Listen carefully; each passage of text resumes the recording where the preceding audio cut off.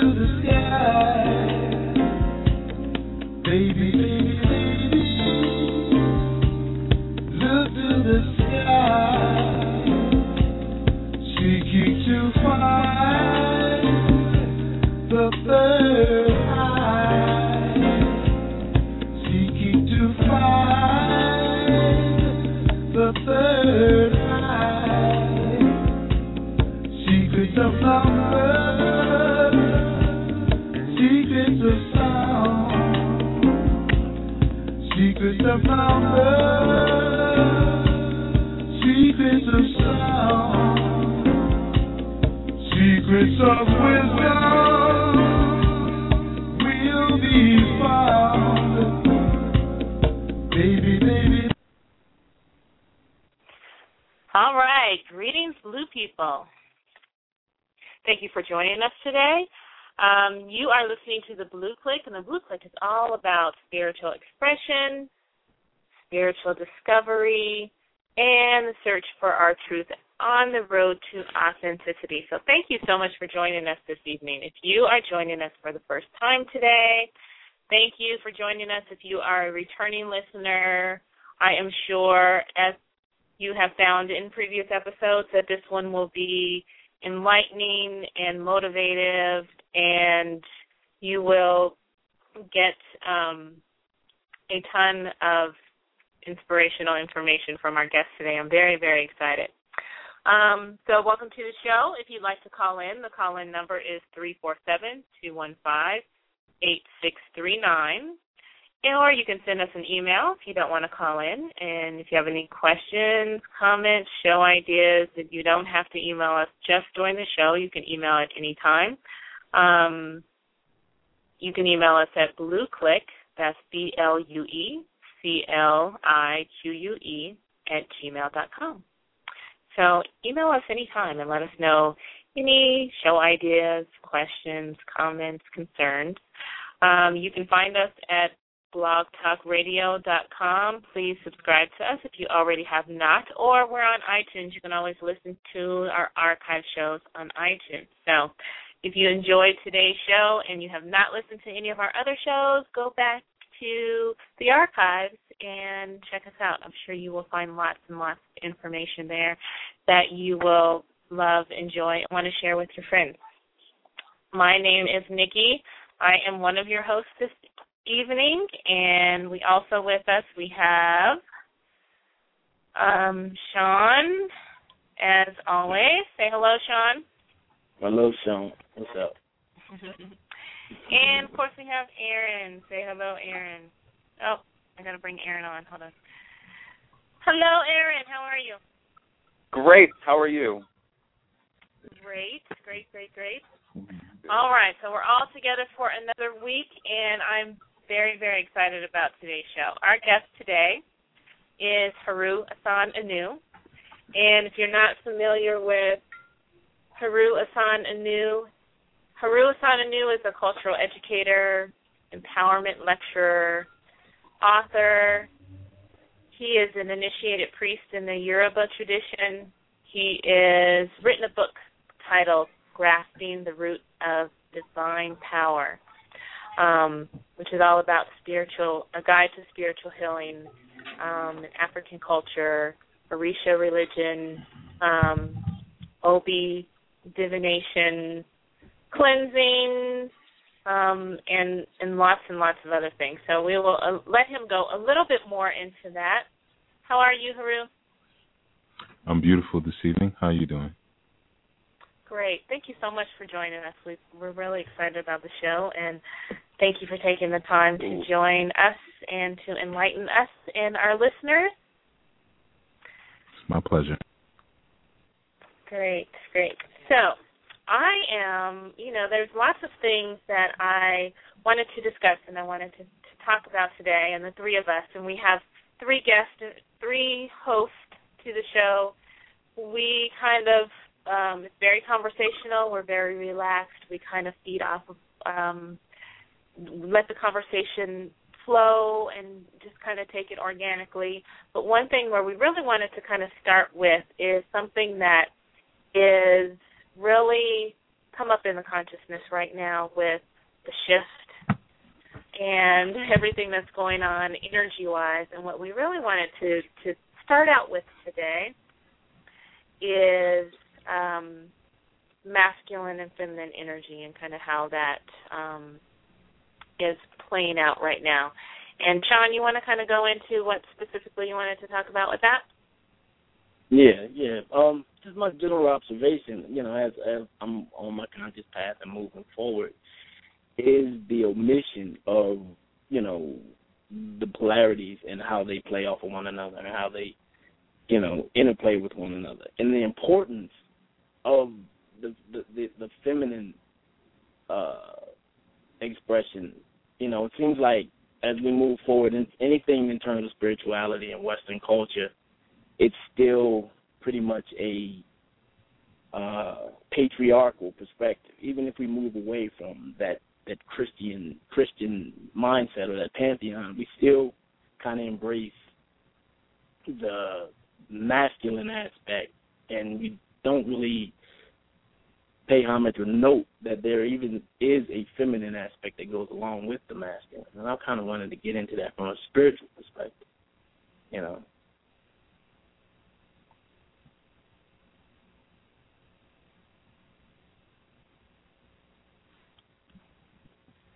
Okay, so can you give us an idea of, those of us who have not necessarily heard of or know about masculine and feminine energy and exactly what it is, and not, a lot of people think masculine and feminine means what we think of as,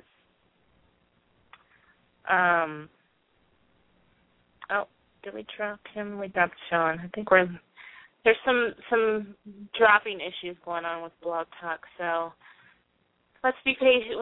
Might have to be patient tonight. So what we want to talk about, most people when they think of masculine and feminine, they usually think of gender, what males do, what men do, what females do, kind of gender roles and how women are and how men are, and that's kind of what we tend to think of. But on the spiritual level and on a higher vibrational level, HRU, can you go into what exactly is masculine energy and what is feminine energy? Sure, no problem. Well, first, when we're expressing what masculine, we'll begin with masculine energy is, or even feminine. We're just dealing with polarities. It's not necessarily when we're dealing with from the spiritual perspective, we want to approach it with the same conceptualization that we do when we're looking at a physical body per se, although the physical body kind of reflects what the spirit is expressing. So what I mean by that is when you're dealing with masculine energy in the spiritual realm, masculine energy is energy that expands outward. So it would be things that are electric or things that are positive. They are things that seek to define or seek to be seen or seek to show something, but they are energies that go out. Like light. Light would be a masculine energy in the spirit world. Light is seen, but light also helps to define and shape things, and clothe ideas. And then you have our feminine energy. Now, feminine energy is it's complement, it's polar complement, and that it is the contractive energy. It's receptive. It's the watery energy or the dark energy when we are expressing our ability spiritually or otherwise to receive. Now, of course, this is evident in our physical presentations in terms of just our own biology and our anatomy. If one was to look at a male phallus, a phallus expands outward and seeks to create outwardly and define itself through creation, whereas the female womb seeks to receive in and to transform objects through its ability to mold and to create its own enclosed environment. So that's feminine energy as it expresses itself spiritually and even socially, and anatomically, and that's also masculine energy. All right, and regarding the shift that is going on, that everyone was looking forward to, 2012 shift, and the way that our society right now is designed is mainly run from masculine energy. Can you go into with the shift, and what are some of the changes that may need to make to establish balance in the society, and how we are going about life right now with more of the shift going towards feminine energy in a very masculine energy society? Okay, so does that make sense? I'll a little bit. So I'll answer the part that I got, and then I'll ask for clarification on the last part. Okay. First off, you had mentioned the shift, and without assumption, let me ask: are we speaking about the 2012 shift? Yes. Okay. Well, the thing with the 2012 shift is similar to the concepts of the Illuminati and the New World Order, in that there are groups of people who would try to make one believe that evolution and ascension happens on a collective level, and this is not necessarily true. Your New World Order is when you decide to create a New World Order. That is when the New World Order begins, unless you lock into the cadence and the rhythm of an alien society. If you decide to lock in the cadence and the rhythm of an outside society or an outside social structure and format, then they are now able to define when your New World Order will begin and what it will look like. So that's my precursor to the 2012 shift that everyone spoke about, which in reality occurred before 2012. If we really understand the calendar, it wasn't December 21st, 2012. But more importantly, the Mayan calendar was not necessarily marking a date of great destruction or spiritual upheaval or anything like that. But if one were to understand how those calendars were constructed, they were constructed in order to give one a guidebook of what energy is present and prominent in each season. So it's not necessarily that, time ends and we have to start over with 2012. No, this is just the energy that's high on this date. So these calendars were not, when we look at a calendar, it's really just for utility purposes. When an Earth Day comes up, the bill got to be paid, But calendars were not originally constructed for that purpose. They were constructed more for the purpose of ritual and for you to understand where energy was present at certain times. So that's my take on the first part. Now, you had mentioned this society being constructed and formulated based on patriarchy, I believe? Mm-hmm. Yeah. Okay. Yeah, that's just kind of the, very linear, left brain, logical, masculine, patriarchal thinking, which has led us to, kind of the structure, kind of how we conduct our business, our schools, our, everything is under that specific construction. And, now that we are kind of under a different energy,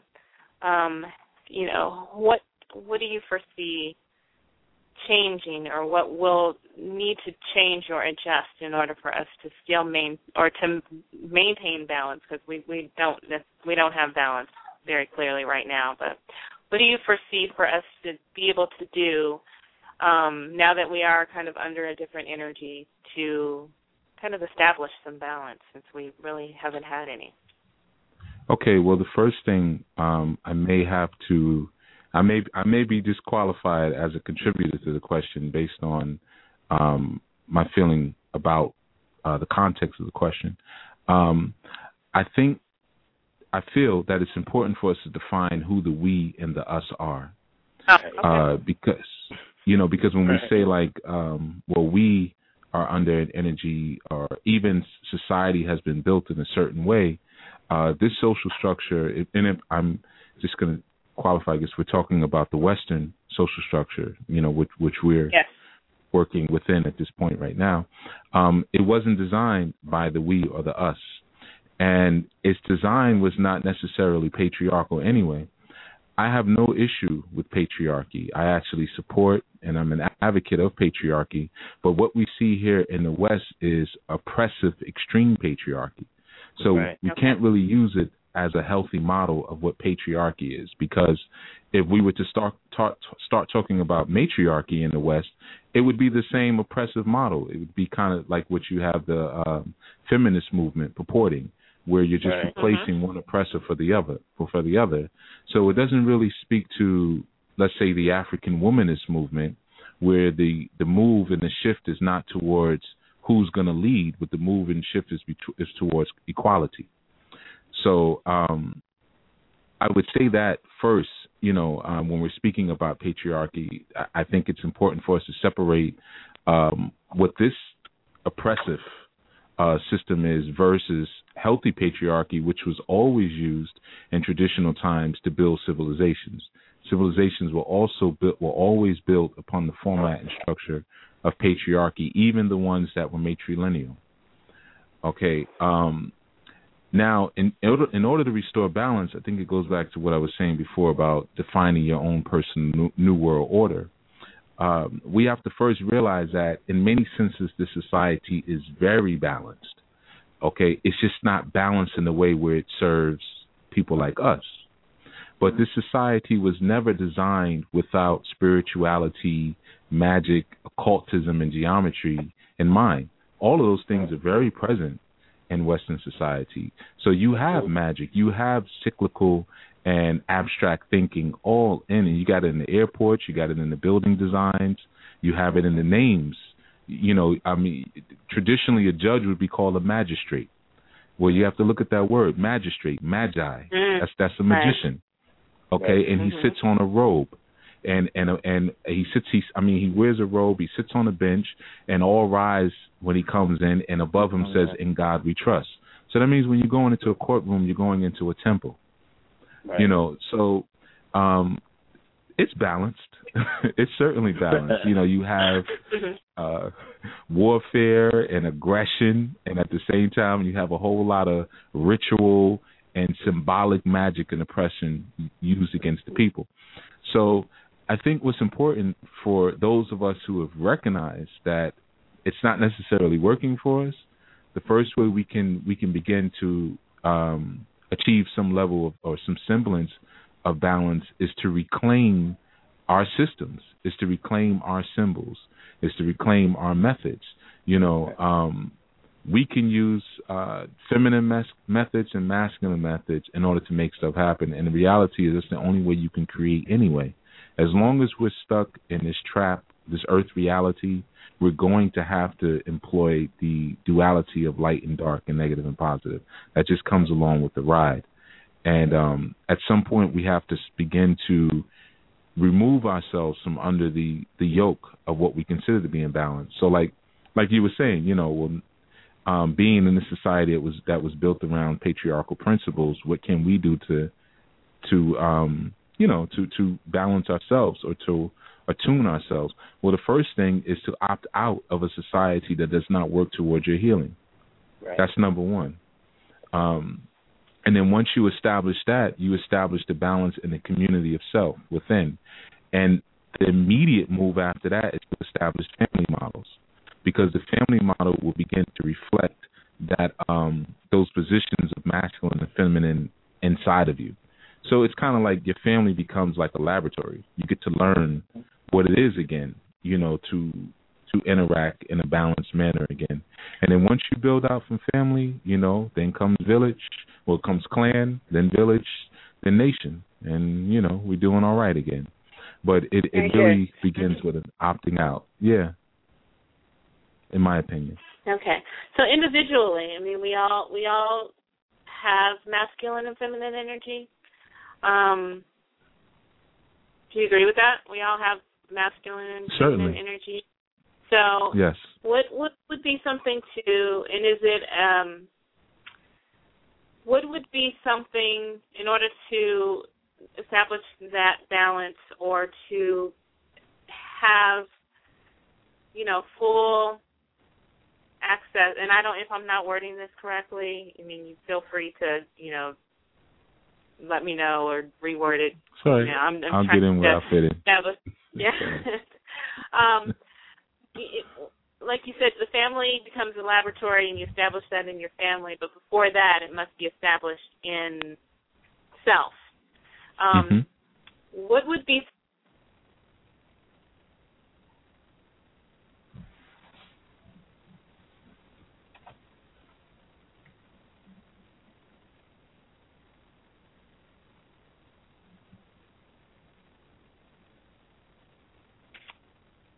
Uh-oh. I think I'm just coming back. I got cut off. But I think we lost her. Oh, we lost her. Okay. I think we lost her. Right in the middle of her question. But I gather what she was about to ask was what would be some methods or some exercises or some practical ways to balance our energies within ourselves. I guess that's right. Yeah, I think she was going towards that. It sounded like she was going to ask on the individual level, as you know, before we even get to the place of establishing families. Okay, well, the number one thing we can do, this is a real easy exercise. I know this is going to seem like child's play, but it's not. The first thing we want to start at the base level of understanding left and right brain thinking, you know, and doing exercises that employ the left and right brain. You know, paying attention to things like how we breathe. But here's something real simple we could do, is just try to create concentric circles with your hands. You know, so what that means is, you know, have your fingertips, you know, hold them out in front of you so that they're facing one another, and start to make with your left hand, start to create a circle moving, you know, away from your body. And then with your right hand, start making a circle at the same time that's moving towards your body. Now, you're going to find that when you keep trying to do that, they're going to try to match each other, and you're just going to be making a big hula hoop. Okay, but eventually, if you keep working on it, you'll be able to now start doing concentric circles. Now, what this does, as simple as the exercise may seem, is that it starts to fire off synapses in your brain where you start to think in a more balanced manner. Okay, a simple thing that we could do for children, which I think is where our focus should always be, is as you're teaching them things like symbols and their alphabets, have them write with their left and right hand, and have them write from left to right and from right to left. From right to left, right. Okay, especially the alphabet. For those of you who are currently teaching your children the alphabet or teaching them their numbers, have them also write the alphabet from Z to A with their left hand. Okay, these are basic exercises that you can do to start to appreciate and see the world through a more balanced perspective. Now, of course, and we're all, you know, really talking on the individual level. Your implementation of electromagnetic energy is also vital. So if we understand the sciences of electromagnetism, things that are electric are things that go out and expand. This is your masculine energy. Things that are magnetic are things that attract or are receptive. So when you put those together, we have what's called electromagnetics.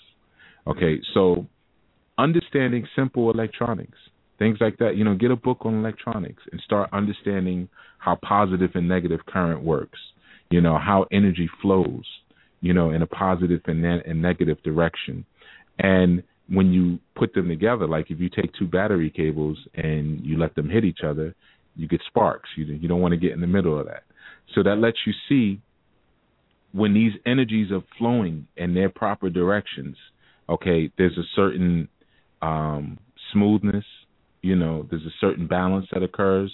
But when you start to cross and blur the lines of gender and you start to blur the lines of energies and polarities, you get explosions, okay, and everything stops, car shuts off. Okay, so, those are some very simple things one can do to start to understand the balance. And, of course, always study our great models and incarnations that fully represented their their sexual disposition, whether it be masculine or feminine. Understand our deities, which is very important. If whatever societies you want to go to, doesn't matter. Make sure you study the masculine and feminine aspects of all archetypes, and it'll give you a sense of how masculine or electric moves as opposed to feminine or magnetism moves. Right. I think that's what sparked the whole conversation, just in terms of looking at things.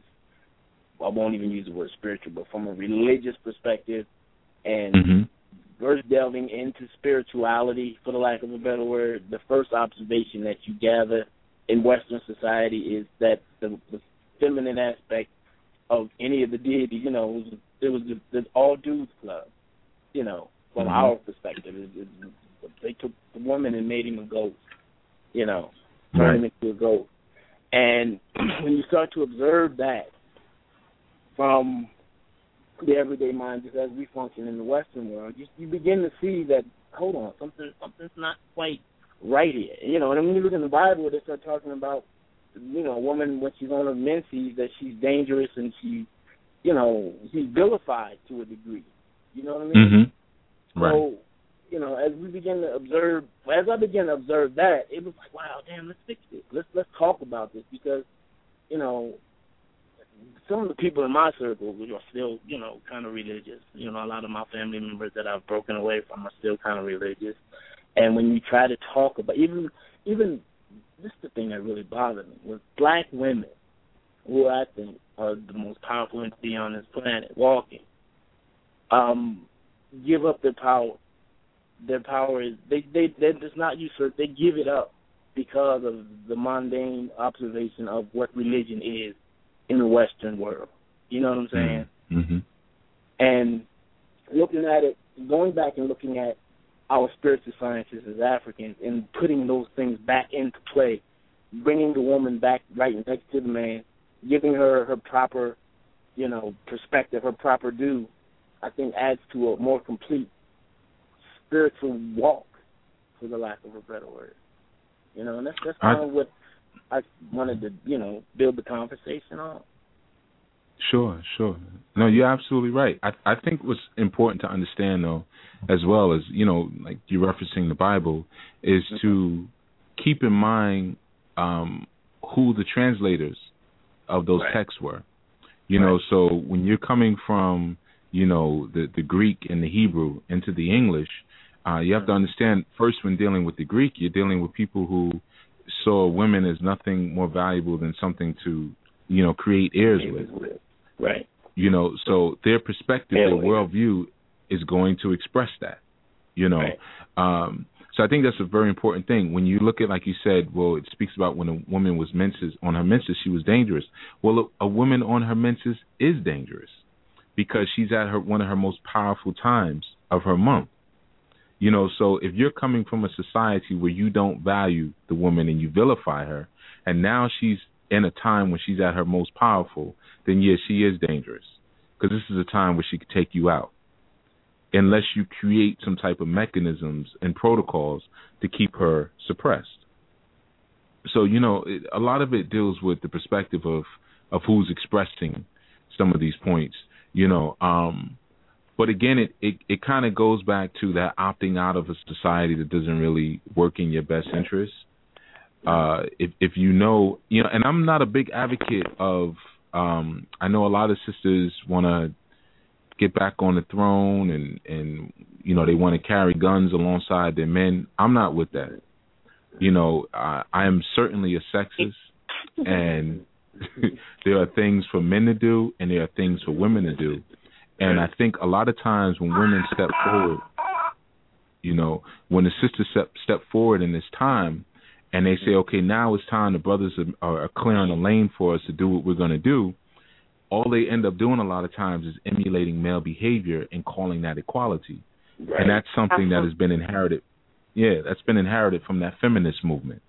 Right. You know, so it's kind of like what the sister asked in the beginning in terms of what is masculine and feminine in the spiritual world.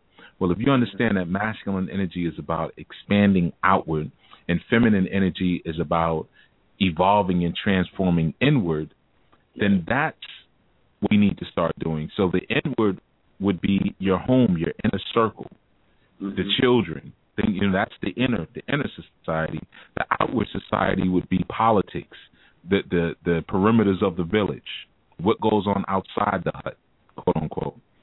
You know, and if we can start moving to our complementary corners and working from there, I think we could get a lot done. But, you know, looking at anything within this society as an example is going to just cause you to further invest into it, even if you're fooling yourself into thinking that you're a part of a liberation movement. If you use this society as a model at any point, you're just reinforcing it. Right. I could not agree with you more with what you said about basically what what has happened with the women's liberation movement is women have learned how to be men instead of learning what it means to be a woman, what it means to be feminine, and to use that feminine energy. And one thing specifically with our women, African women, is because of slavery and our history, we have been duped into wearing the pants, quote unquote, and we are reluctant to take them off because that's where our power is. And so we have emasculated our men because we feel like we still need to wear the pants and we still need to be in charge and we still need to hold on to power, because without that we will be used and abused. So the powerful women are those who are the women, or what we consider to be powerful women, or those women who consider themselves to be powerful are those who can emulate being a man or masculine to the point where they can compete with men, instead of learning what it means to be a woman and embracing your feminine energy. So I think until we get away from that and we'll take off the pants and leave off the pants and trust our men enough to hand him the pants and let him wear the pants, then we're not going to be able to embrace and use that feminine energy to rebuild ourselves. I think what's key with what you just said is that, and I think it's a good, advisal for a lot of the sisters out there. There is this thought of, I've heard women say this phrase. I counsel a lot of couples, and they say, well, every time I try to let him be the man, he messes it up. I hear things like that, and I have to remind, like, you don't let him, be a man. I know in my situation, if you try to, you're going to get ran over. If you try to impede my manhood or my manliness in any way, it doesn't stop for anyone. It's a train, So I think a good advisor would also be for a lot of sisters who are single right now and who are developing this sense of oneness with themselves, to kind of pay attention to that a bit too. It's not necessarily sometimes, I'm going along with your statement and putting a little side addendum. Sometimes it's not about handing the pants back over to the man, because some of the men have decided to let you wear your pants and leave you alone there with your pants on. And it's really because there's a format that's been created a long time ago, the plantation bed winch. And that bed winch, there was a time when it was very interesting. The plantation bed winch, she would sleep with the slave maker, And the slave maker, if he created a child with her, he would give her money. He would give her money for creating this child. And this is money she can go anywhere and spend, And that sister's enslaved mate, he would have to wait to see if the child was his or if the child was the slave maker's. And over the years, there have been some individuals who have realized that there are rewards that can be had, even though these are rewards that are not really worth anything. They just don't know it. But there are rewards that can be had if they continue to perpetuate the Willie Lynchism that's been taught to them, at a very young age. So it kind of just regenerates itself. And like when we were talking, you asked, well, what is masculine and feminine? Well, masculine energy is the energy that goes out. And one of the things that it does is it goes out to find solution. And at the end of the day, the solution lies on the shoulders of the men. They have to lead. Masculine energy or light energy is the leading energy. Okay, there's no way around that. And I know there are people who advocate co-leadership, but that's just foolishness. If somebody comes up, if you're facing a firing squad, you don't want the mother of your children facing it with you. That's just ridiculous. She needs to get behind you and go run up in the mountains with the children while you maybe sacrifice yourself. But that's all right, because it ain't that big a deal as long as her and the children can continue on the legacy. So, this really is on the men to fix this. And then it's on the women who attach themselves to men who have the solution to receive that seed of information and germinate it. That's that interplay between the masculine and feminine. But it's really the men who have to say, I'm not relinquishing my pants, as you were speaking, the proverbial pants. Sister, and if you can't understand that, then, you can't walk with me. And they have to take a very hard stance in that. And that means you may have to be alone. It kind of goes back to what we were talking about in the Bible story. This was Adam's issue. When you look at the book of Genesis, he was so afraid to be alone that he went and ate the tree of knowledge. The fruit of knowledge, along with Eve, instead of just saying, you know what, you messed up, and I'm just going to have him make me another one. Because I got to keep this thing going. Instead, he was so scared to be alone, Wow. He said, you know what, we'll just go into corruption together. So I think that's a lot of what's happening today. The males are so afraid to stand alone as men. And in truth, when you look at, again, the energy, we're talking about the spiritual aspect, men are one, women are zero. Women are the cipher. Okay, they're everything and nothing at the same time. But men are the defining one. They're the idea, but the one stands alone. Okay, it's not a cipher where everything is inside of it. It's standing alone. And at some point as men, we have to be ready and prepared and willing to stand alone, to just stand and let the wind blow through our locks and troop it like that. And that's what will attract the alpha women to the alpha men. And we'll start weeding out some of this other stuff, these betas. Right. The next logical question in terms of nation building is, do you anticipate or do you see something on a mass scale or something very small in terms of us being melanated people? Okay. And germinating out into something big. Okay, yeah, that's a wonderful question. It always begins with something small. Okay, nothing ever moves in a mass level because for the most part, the masses are just empty. If you even take it down to the cellular level.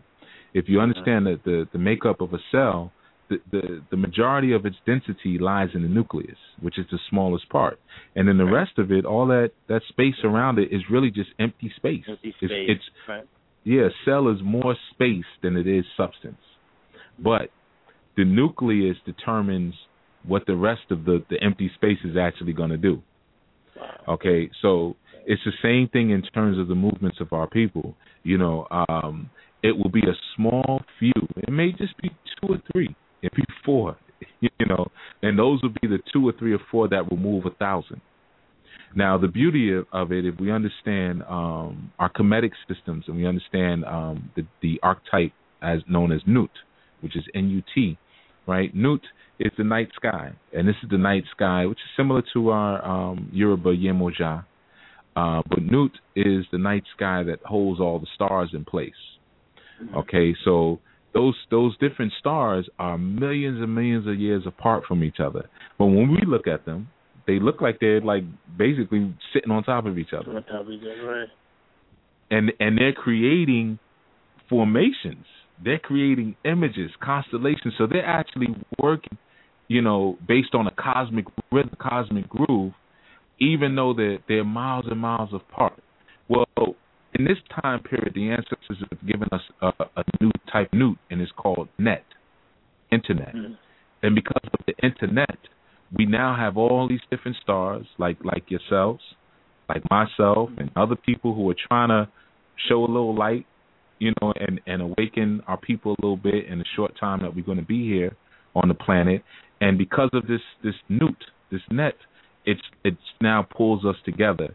So it's just a few of us out here doing it, but we're able to communicate with people worldwide and move masses in a certain type of way. But it's not going to be the masses that are going to move the masses. It's going to be just a few, as they say, poor righteous teachers who are actually going to be the ones who affect the mass on a subconscious level. Okay, so they'll be doing things and they won't know why they're doing it. People will begin to wear their hair natural and won't know why. They'll begin to wear more colors. At one point, we were just wearing white tees and baggy jeans. We have completely given up on the color game, which was always vital and crucial to our existence here on the planet. We were always very color sensitive into the vibrations. Now you got colors back again.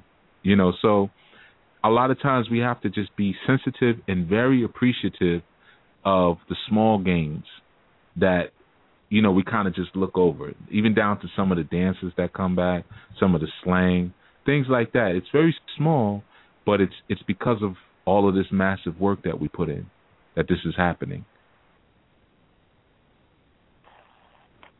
Wow. Can you speak more to the absence of color, or what colors represented, or how they function in our everyday expression or observation of energy? Sure, certainly. Okay, well, the first thing, when we're dealing with colors, we're dealing with humanity. Okay, mm-hmm. That's the first thing to keep in mind. The colors represent your human corruption. So, at each side of the spectrum, you have white, and then you have black, right? Just like the Yin and Yang symbol. Now, the white represents the things that, it's light, things that enlighten you, and the black represents things that change you, okay? And in between your enlightenment and your changing or your transformation, you have these different stop-offs with color. And the color are just different shades that you can utilize to get to each place.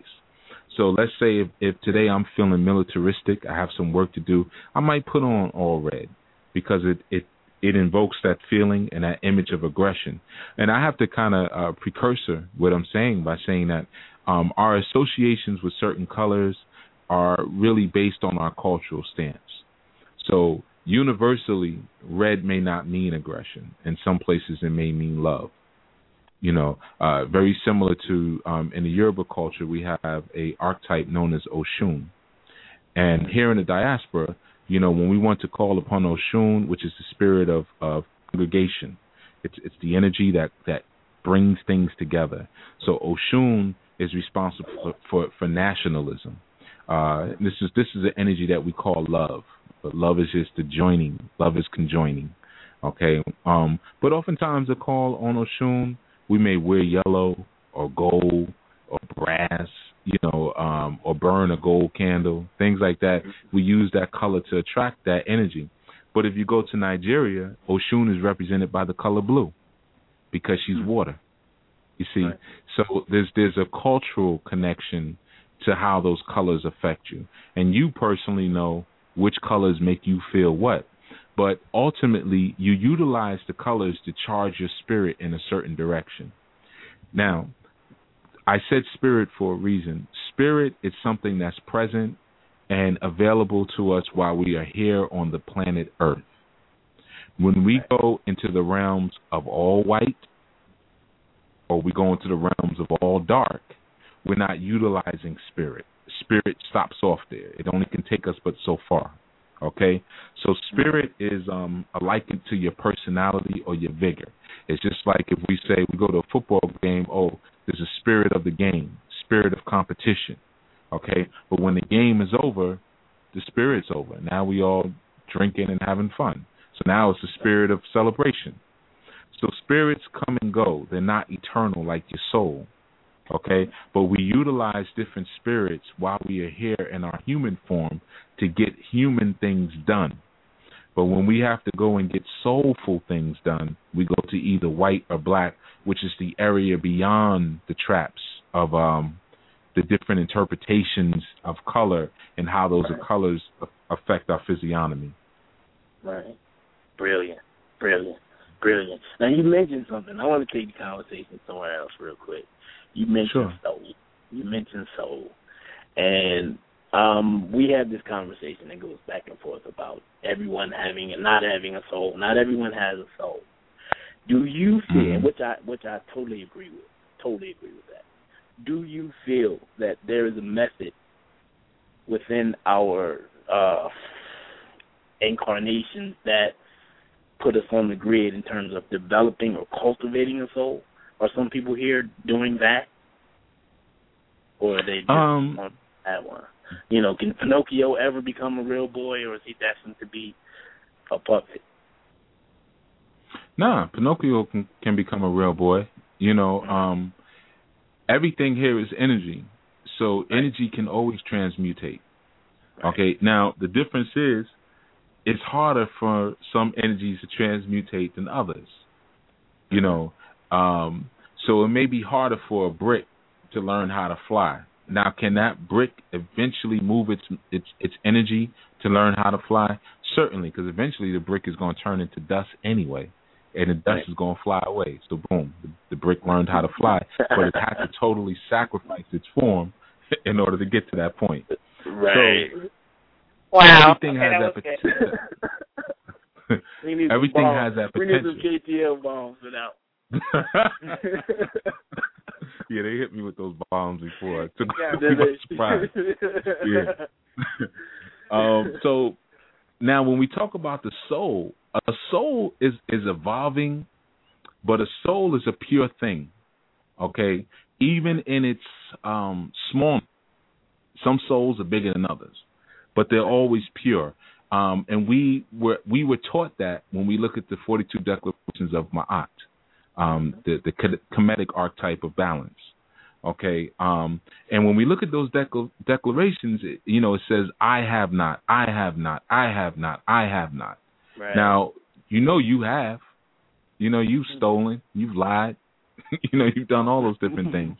But what it's telling you is that your spirit is fallible.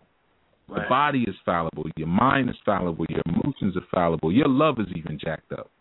But your soul is perfect, okay? Your soul has not done any of these things, so it's evolving beyond that perfection, okay? That was the value, going back to the Bible, that was the value of Lucifer. We need Lucifer. We're Lucifer.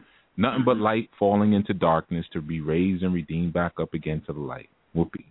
But we needed Lucifer because Lucifer looked at God and said, you know what, man, I could be better than you. He just 11 times, I will. Now, that key word in there was will. Angels are not supposed to have a will. So when we know we're dealing with Lucifer, we're not really dealing with an angel. We're dealing with God talking to himself. And he was saying, I can be better than what I am right now because my perfection is corny. I'm dead. If I'm perfected, I'm not moving anywhere. A piece of plastic is perfect because it won't biodegrade. Right. So he said, okay, I got to make this Lucifer guy, and he's going to challenge me to move beyond my step, but he has to do it by falling to the dust, angel dust. He's got to fall to the dust in order to redeem again because he's got to go through a process of corruption that's going to make him better than what he was. And it could be the most simplest thing. Whatever your soul came down here to do, to answer or to make it could be so simple. It could be like, learning how to hold your liquor. And I know that sounds, but it could be something small, and we all have our different missions, and that's why we can't really look at one another and say, man, you're supposed to be doing this, man. You're supposed to have your poems and your locks and your incense, man. No. Right. You may have just come down here to teach your family to get off the pork. And they may get off the pork and get on the turkey bacon. Okay, well, that's my job is done.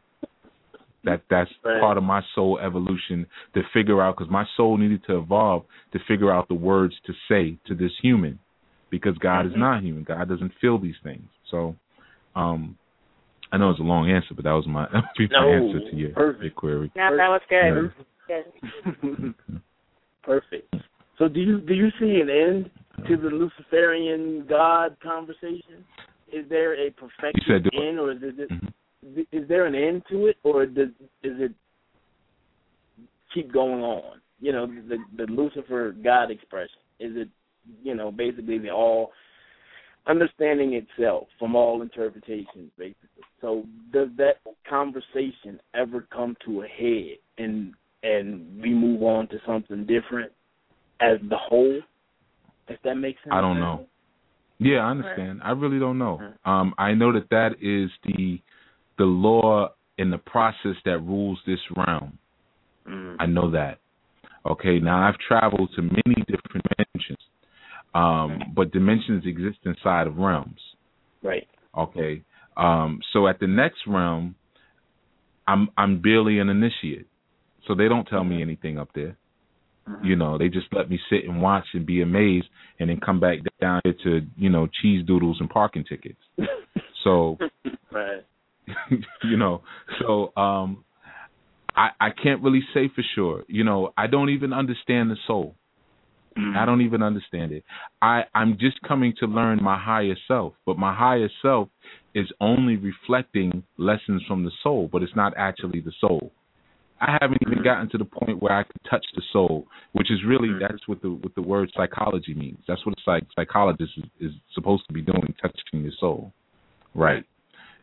So I don't really know. I just know that there's a process that I got to go through here, and I'm eagerly looking towards the death that brings me to whatever the next process may be. And it may be the same thing, or hopefully I'm out of that prison of process.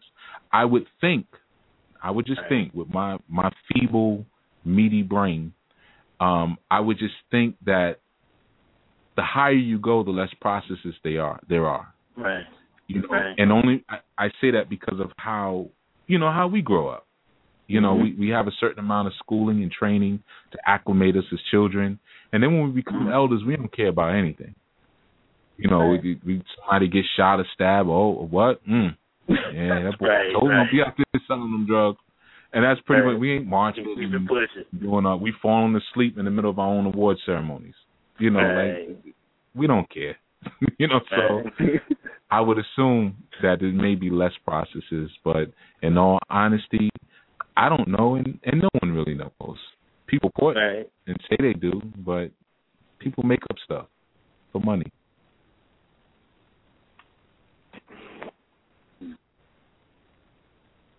I have a question about gender, excuse me, masculine and femininity as it relates to gender, because as we talked about a little bit before, the two are used interchangeably, and I was wondering if you could speak to the difference between, say, a man who has an abundance of feminine energy versus a man who's maybe trying to be a woman, or a woman who has an abundance of masculine energy versus a woman who's trying to be a man.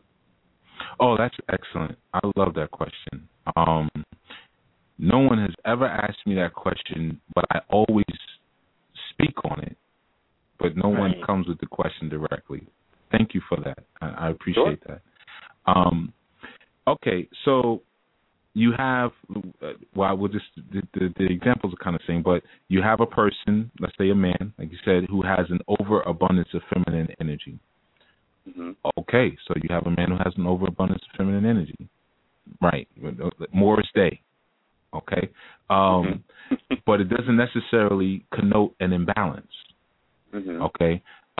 Neither does a man who has an overabundance of masculine energy necessarily connote an imbalance, because he may have an overabundance of feminine energy that's exposed and projected, but internally he may be just as balanced with masculine energy.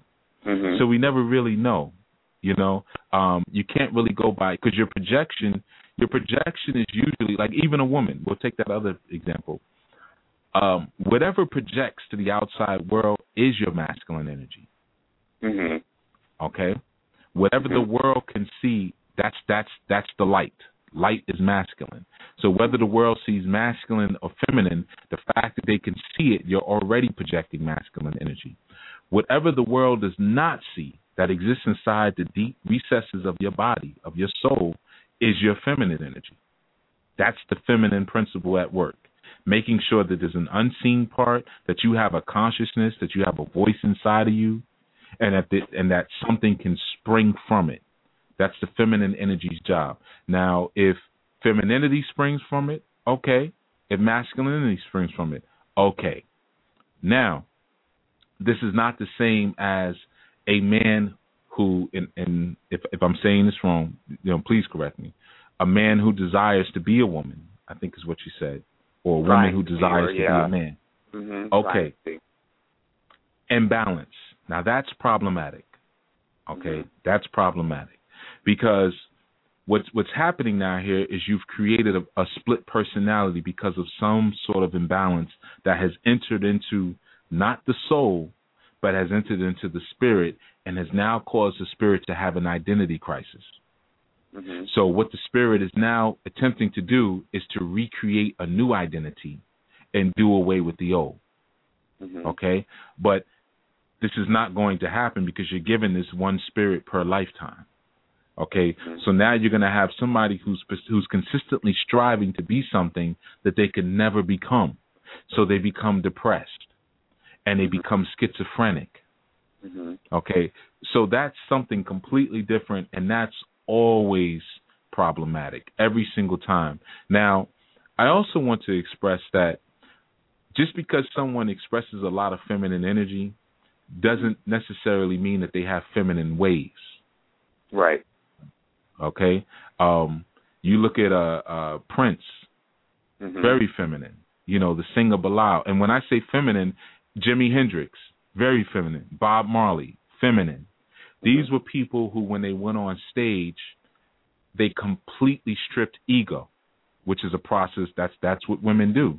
Okay, women don't have the burden of ego like men do, not to the same degree. They have ego, but these are people who just completely stripped themselves, and when they went on stage, they danced, sung, screamed, however the spirit led them to do. That's very feminine. You see, but no one would necessarily say, especially Bob Marley, that this is a person who was trying to be a woman or who was doing culturally recognized womanly things. Okay, so femininity and masculinity expresses itself in many different ways. You look at Araminta or Harriet Tubman. She expressed some very masculine things. Okay, by going out, taking initiative. She went even beyond her husband, John, but she went out. This is what masculine energy does, and grabbed something. She was a hunter. She had the spirit of the hunter. Go out and I grab it and I bring it back home. Okay, very masculine. So, there's different ways that energy expresses itself, and it doesn't always have to be somebody acting butch, somebody acting like a sissy. That's something different.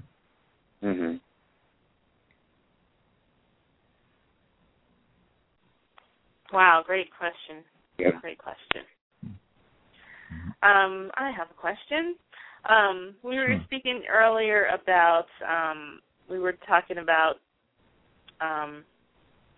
the Bible, and I want to kind of transition into how we define, everybody has a different idea of what God is or who God is, and I wanted to get your views on what are your ideas of what God is exactly. Okay. Well, interesting enough, I actually did a show on this exact question. And I will start here by saying I don't know what God is, and nobody knows what God is. We all have perceptions and perspectives of what God is. I'm going to start by saying that God is not necessarily my word of conceptualization for the other or unseen force or the supreme intelligence. Okay, so as soon as we start using words that may not be of our conceptualization and our own thinking and calculation, it can get a little confusing. God is whatever the person who invented that word, that's what God is. Okay. Right. Now I know what you're asking. I'm not trying to give you a slick answer, but I know you're speaking from a conceptual perspective, like, well, conceptually, what is God? But I think that's always where we need to start, because sometimes we and I know that a lot of people still have, we're given, and I know a lot of people in the spiritual community or conscious community like to stay away from the word God because there's so much baggage attached to the word God because of Christianity or traditional religious practices, and a lot of people still look at, picture a white man with a long beard sitting on a cloud, looking down, judging people. And that's their idea of God. So a lot of people in the conscious community won't even say the word or touch the word because there's so much attached to it religiously. So they'll say universe, or they'll say consciousness or source, or but basically they're all speaking of what their idea of something higher. Right. So I wanted to kind of get your idea of the idea of God, and as far as what we're doing here and how we relate to what that being, source, energy might be. Okay. God is your perception or your visualization of your source. Okay, so I'll explain that, and I'll also say that a lot of people don't use it because they're too lazy to look up what it means. It's easy to use some other type of words. But when you were a child, the only God that you conceptualized was your mother. Okay, that's the only concept you had, because whenever you needed something, she would give it to you. So then as you grew older and she would tell you, child, get on out my face, I'm doing something, you started to feel lonely and you needed something else that would always be there when you called it. Okay? It may not show up when I want it, but it's right on time. And that type of stuff. Okay, so we developed this concept and this idea of this all-loving and all-caring God in the sky who's crying for us every time it rains. Okay, so I'm saying that to say, even me, my perception and my conception of God changes because God is an evolving force. Every time, we just lost George Duke. George Duke just transitioned recently, right? So that means God has just perfected itself even further, because when George Duke transitioned, he took all of that musical information back to the source. So now he went and brought his report back to the Almighty God, Olodumare, the Supreme Being, and said, "Look, man, this is how you create funk. This is how you do jazz. This is how I did Denise Williams, Let's Hear It for the Boys, and all that stuff like that." So now God has changed. God has new information. So God is the ever-evolving question of what can I do next? What can I be next? That's why when, like you referred to the Bible, when he came forth, they said, well, who should I say sent me? He said, say that I am. Because I am means that I can be whatever I want to be in the moment. I am a carpenter. I am a singer. I am a keyboard player. I am a drunkard. I am anything. So God is that ever-evolving I am, just constantly changing, and we're really just trying to make sure we stay in the groove and in the current of that change. If we look at the Yoruba conceptualization of Olodumare, or even if we look at the Kabbalic representation of Kether, the crown, the first Sephiroth on the tree of life, we understand that God, or Olodumare, represents some energy's first intention to define itself. Okay? So the first intention to define itself comes out as this thing that we call God. But what's most important, and it's so important in this show that we're talking about the duality, that intention is masculine. So when we say like, well, God is a man or God's man, there's a truth to that. There is some truth to that, because it's that desire to be defined is God. But there's something that existed before that defining point that had the notion to be defined. That's the female. That's the feminine energy. That's that triple stage darkness that even is spoken about in the Quran.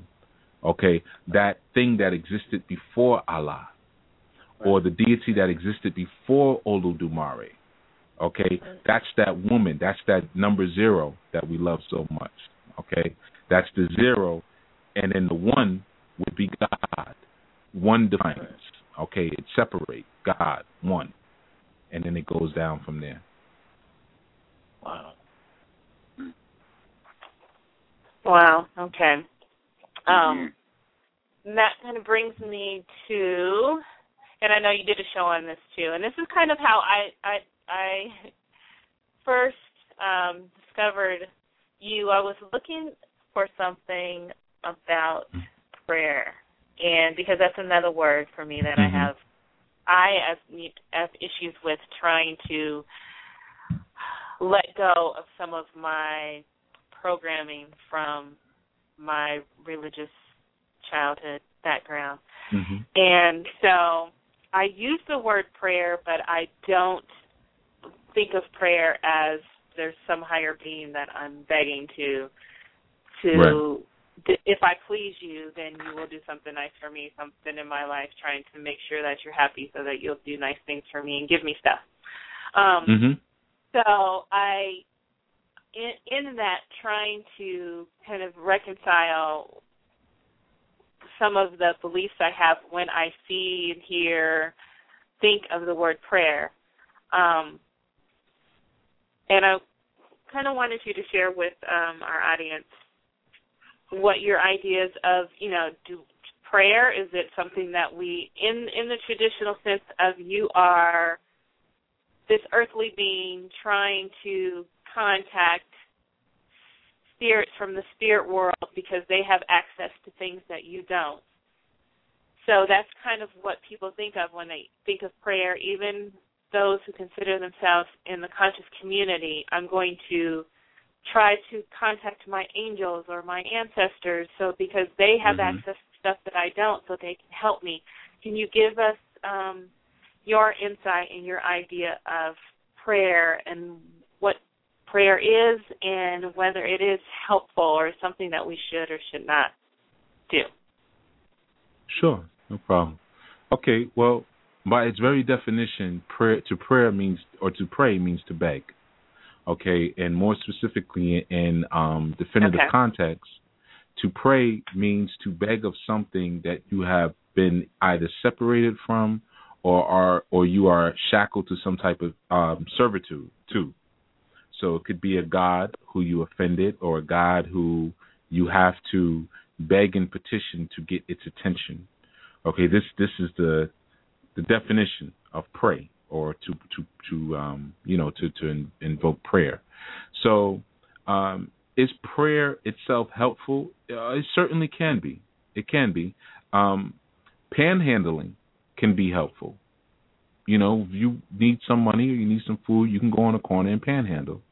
Okay, but if you spend all day panhandling, then you really are not going to be able to invest the time energetically, spiritually, or mentally into moving beyond that place.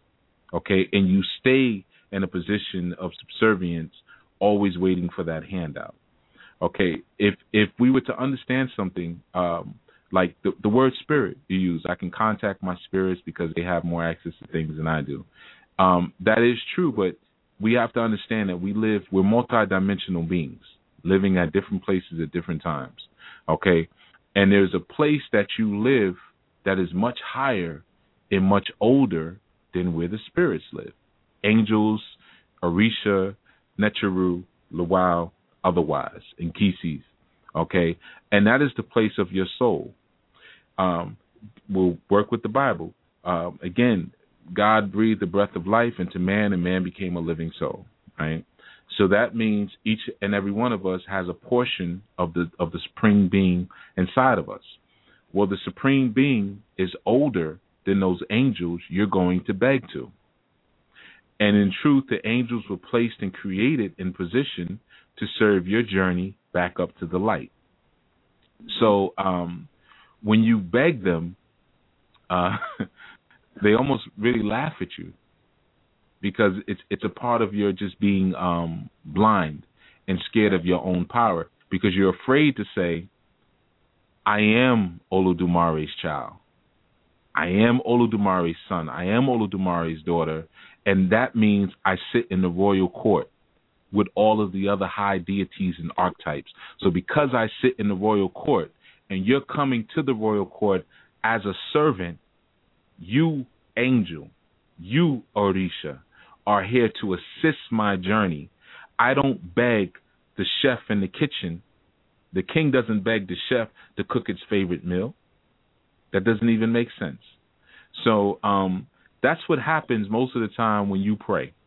When you pray, you're actually begging something that is there to serve you, to do something for you.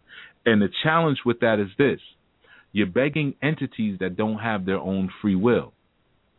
So they can't plot a course or a solution as easy or as creatively as you can. As you can, right. Okay. So that's where it becomes very, very, very challenging. So then some people will shift over to the ancestor thing. Okay, well, I pray to my ancestors. Well, you could do that too, but your ancestors are not all-knowing. Just because they're dead doesn't mean they know everything now. You know, the reality is they're looking at you to still keep learning so you can teach them. Teach them, right? Right. You know, so when you pray to them, or what should I do, Uncle Larry? Well, you know, Uncle Larry, you know, all he sat around and did was drinking Four Locos. You know what I mean? So he's going to come with, first thing you need to do is pour some Four Loko on this shrine. And then you're going to be saying, you know, it's so crazy. My ancestors asked me for Four Loko. It's so crazy how God works. No, that's your drunk uncle still acting drunk. Right. You know, so you got to like have that peer-to-peer relationship with these spirits and these Egun, or ancestors, I'm sorry. You got to have that peer-to-peer relationship with them so that you can see what you're looking at here. And that's a part of going up into that higher self. We were talking about earlier, that light. When you go up into that light, into that royal court, you're able to really see, you know, who you need to call for what job. You know, if you want to celebrate, if you want to call, you know, the spirits that are around you, or you want to increase the spirit of celebration in your home, you call your drunk uncle, because he's going to loosen the grips of everybody's brain and body, and they're going to dance and have fun like he used to do. But you wouldn't necessarily call upon that drunk uncle because you're trying to pass, you know, an important exam. That wouldn't make sense, you know. So through our prayer, we need to focus more on affirmation. Okay, it is what it's going to be, especially if you're working any type of system where you have to give any type of offering.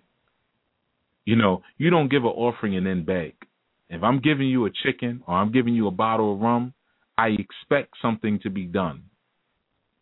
You know, because again, you're the universe's favorite child. You have to see and know that you are that. You sit at the center of the universe as a supreme being's favorite child. So therefore, if you pay one of your servants, it's only fair. But it's only fair that they fulfill the job as well. That's why in the Bible it said, the word will set out and it will accomplish what it sets out to do and will not return to me void. Okay? Now, the word is Jesus. Jesus Christ, well, let me say this, is the Christ. The Christ was the word of God. So the word of God came here to perform this mythological sacrifice of itself and then return itself back up. It's going to do what it's sent to do. They have no choice. If you send an angel to do something, it has to do it. Or an Orisha or anything else. If it doesn't do it, it's because you didn't have enough will to know that it's going to be done. It's on you. It's not on them. You didn't put enough will behind it. Your heart wasn't into it. That's why it didn't get done. And we call that ashe sometimes. You didn't have enough ashe behind it or power. Okay. So, wow. in terms of communing with your ancestors, how does that work in conjunction with reincarnation? Because Uncle Larry might be back on the next thing smoking. So, how who are we talking to? If he's now in the crib that's sitting beside your bed. You know what I'm saying? You're talking to. No, I'm sorry. Go ahead, brother. I'm sorry. Oh, go ahead. Okay. What you're talking to is the temporary imprint that was left of your Uncle Larry, because in truth, there is no Uncle Larry. Right. Okay? Uncle Larry could have been Genghis Khan in another lifetime. And he just came down this time to have either I was a warlord in my last life, now I'm just going to have fun. I'm going to get drunk and catch every disease in the book.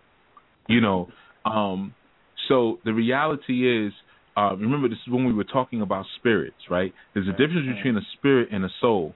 The soul continues its journey, and it's not held back because of your wishes to keep it down, to keep it earthbound, okay? Right.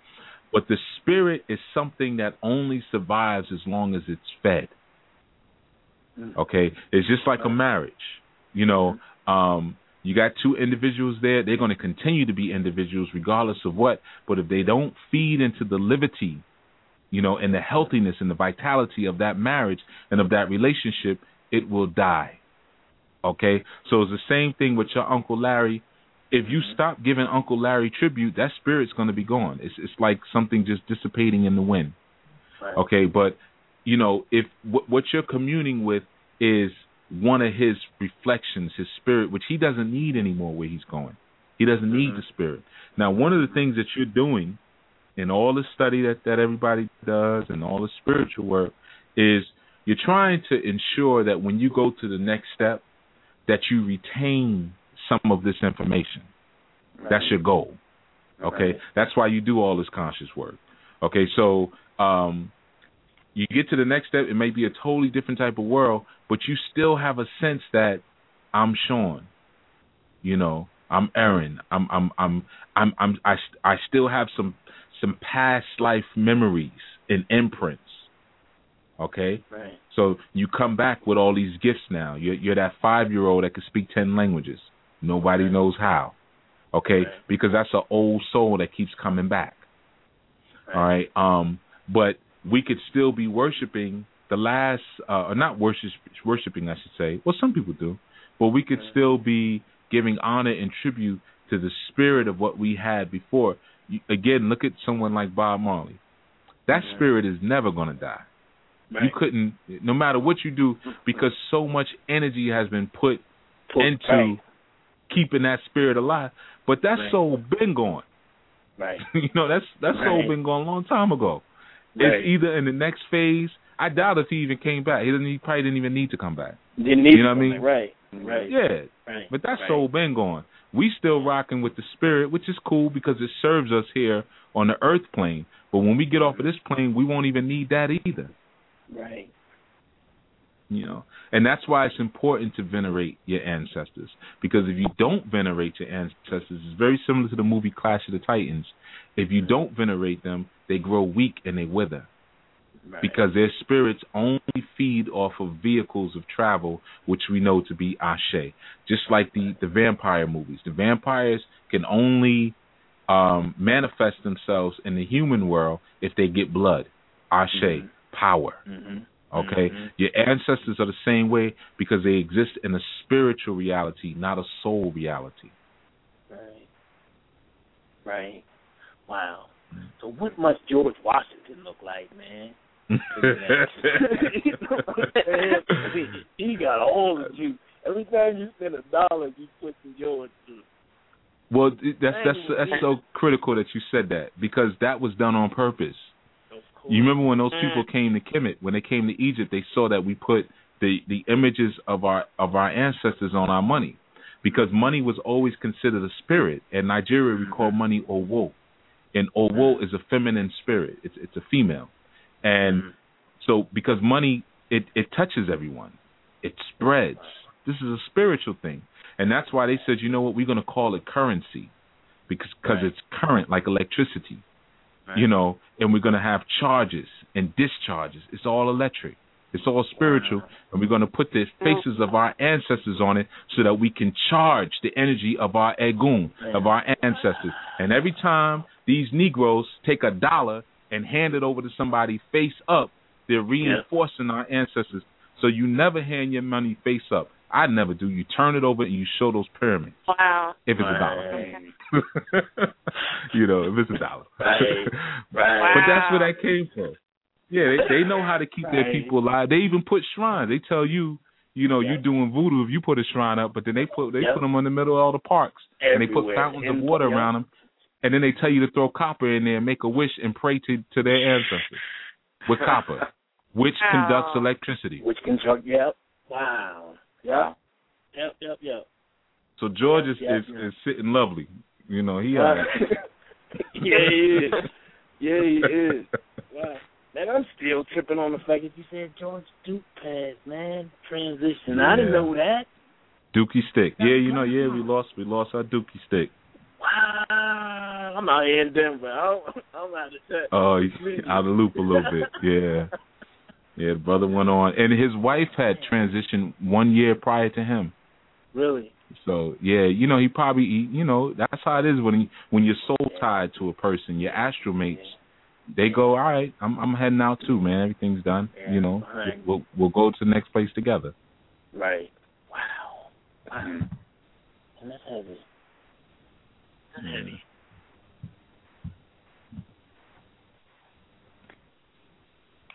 Yeah, I guess we give a moment of silence for George Duke then. Inadvertently. Yeah, he just got one. Right. Well, I want to say now, HRU, I listened to another show and that you were on, and the woman, it was Mona Magic, I think. She had mentioned that when you were on her show and some other shows, that crazy things happened. And when I was listening to that and I heard her say that, I was like, well, he's going to be fine on our show. I'm not worried about it. Well, let me tell you, there are some, I am like on the surface, I don't even know if I appear calm or not, but I am like scrambling underneath. I'm like a duck, little scrambling underneath because Blog Talk is going crazy. I can only hear half of the conversation. My phone, I've never had my phone cut off. They're having these messages flash up on the screen saying that we realize that there are voice issues. It shouldn't affect the archives. Our engineers are working on it. So this has every never time happened before to capacity. So it must be. I get that all the time. I apologize for messing up your show. When she said that, I was thinking, oh no, it'll be fine. I'm not, but yeah, and the computer didn't come up until it was 1 minute before the show started, and I was trying to grab another. I got two computers here. I've got two cell phones, trying to make sure that everything is smoothly. Wow. Do you have that kind of problem? Do you have those problems with your show? Yeah, actually, I couldn't broadcast my show properly today. I use a broadband phone, and for some reason, I didn't have service up until about maybe 5-10 minutes before your show started. I was trying to figure out how to call in, but this always happens. My show got messed up. It's just I don't know. I bring it with me. I have this same thing on cashier checkout line. As soon as I get on the line, the lights start blinking. And, they call them managers every time. And it's been happening with Blog Talk. Wow. I just mess up people's segments all the time. So there's some moments of silence. It's probably because I can't hear. It's completely blacked out. So I'm hoping that you're still talking because I can't hear anything. So okay. I'm trying to run the bull. So be patient, and hopefully it doesn't sound too crazy going on around here, but it's crazy. We've got about half an hour left, and one thing I wanted to talk about is we, with all of our religious ties, again, a lot of people who don't even consider themselves religious still live a very religious lifestyle, and in one way they do that is through considering what's right and what's wrong and what's moral and what's immoral. And human morality changes with whoever decides what's moral and what's not moral. I mean, you see that with when laws change. We tend to think that our laws are connected to our morality. So if something is illegal and you break the law, right? So, marijuana was immoral last week, but today it's not immoral because it's legal in Colorado, and at least in Colorado and in Washington. So, because we tend to link our morality to what we consider right and wrong based on who is establishing what's right and wrong, of course that would have to be more consistent on the spiritual plane, because they don't necessarily care about what's going on with this human morality that we know wavers with which way the wind is blowing. Can you talk a little bit about human morality versus spiritual morality and how we conduct ourselves while we're here on this planet regarding the two? Because there could be something like when you talk about, someone who we would look at as an immoral person, but they may actually just be doing the job that they came here to do so that something can be advanced or that they can learn and take that back to the source. Can you talk a little bit on that, please? Certainly. That really speaks to, and I'm speaking about the human morality or the enforcement of it. That kind of speaks to what you were speaking about earlier in terms of this extreme form of patriarchy that we have in the West, okay, where there's a demonizing of everything that is natural. So what is normal has become the abnormal, and what is abnormal has become normal. What is functional becomes abnormal now, and what is dysfunctional becomes the societal norm. If you think about how a mother is with a baby, right? A mother acclimates the baby to the planet, but at the same time, it learns the baby's clock, learns the baby's schedule. If the baby has mucus, it goes and sucks that mucus. The mother will suck the mucus right out of the nose. Okay, this is considered disgusting by societal standards. You don't suck mucus out of somebody's nose. But the feminine energy or that mothering energy knows that you do what's needed to do to get the job done, which is called magic. Okay, so our human morality, for the most part, is social acclimatizing.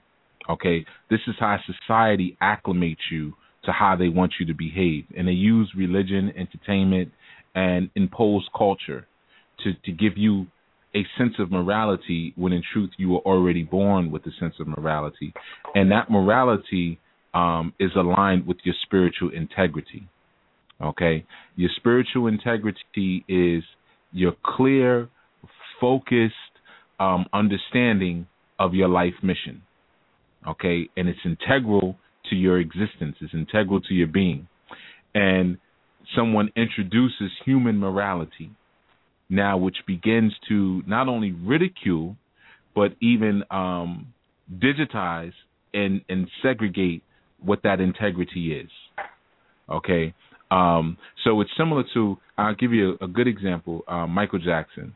There was a time when he was talking about dance. I remember in an interview, and he said, when you go to dance school, when people teach dance, they teach you to dance, on rhythm and on one, we move here and we move there. And he said that's so wrong. You don't do that. He said when you dance, you move how you feel. You move to the feeling of the music, but you don't move to a number, which is so true. It's almost like trying to transcribe and write music. You transcribe and write music so that you could bring the vibration of the music low enough so that other people who can't understand it can get into the game. So that's why we have, when you say you're a musician, the first thing people say is, "Oh, do you read music?" Because they're trying to ask, how far are you invested into our artistic morality? You have to read music. So, and if you don't, you're wrong. But the reality is you're actually more advanced if you don't, and you're able to still bring sounds and melodies from the ethers down here to the planet. Okay, so that goes to your human morality and your spiritual morality. Now, human morality fits into social standards. Spiritual morality fits into whatever's needed for the mission. Okay, so you have some spirits or some energies that have one purpose. We go back to what we were speaking about earlier in terms of angels. Angels have no will. They only have one thing they do. They have only one conscious stream, and that's all they can do.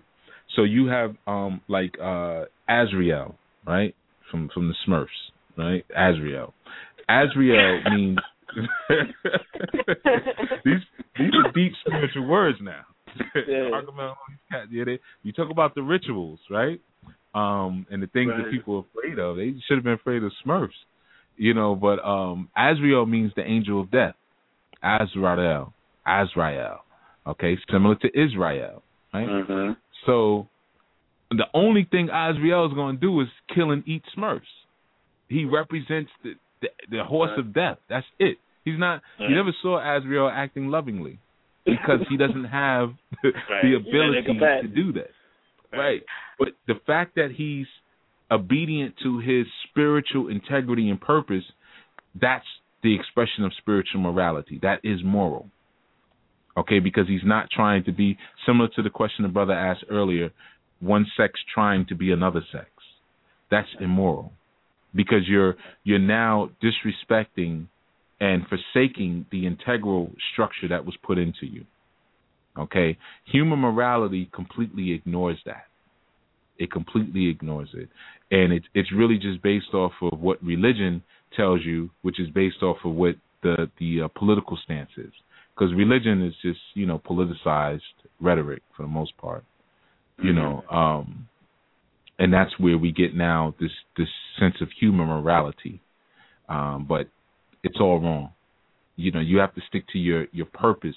Your sole purpose will define what the cosmic morality should be. And whenever you get confused, our ancestors already gave us a map. It's called Ma'at.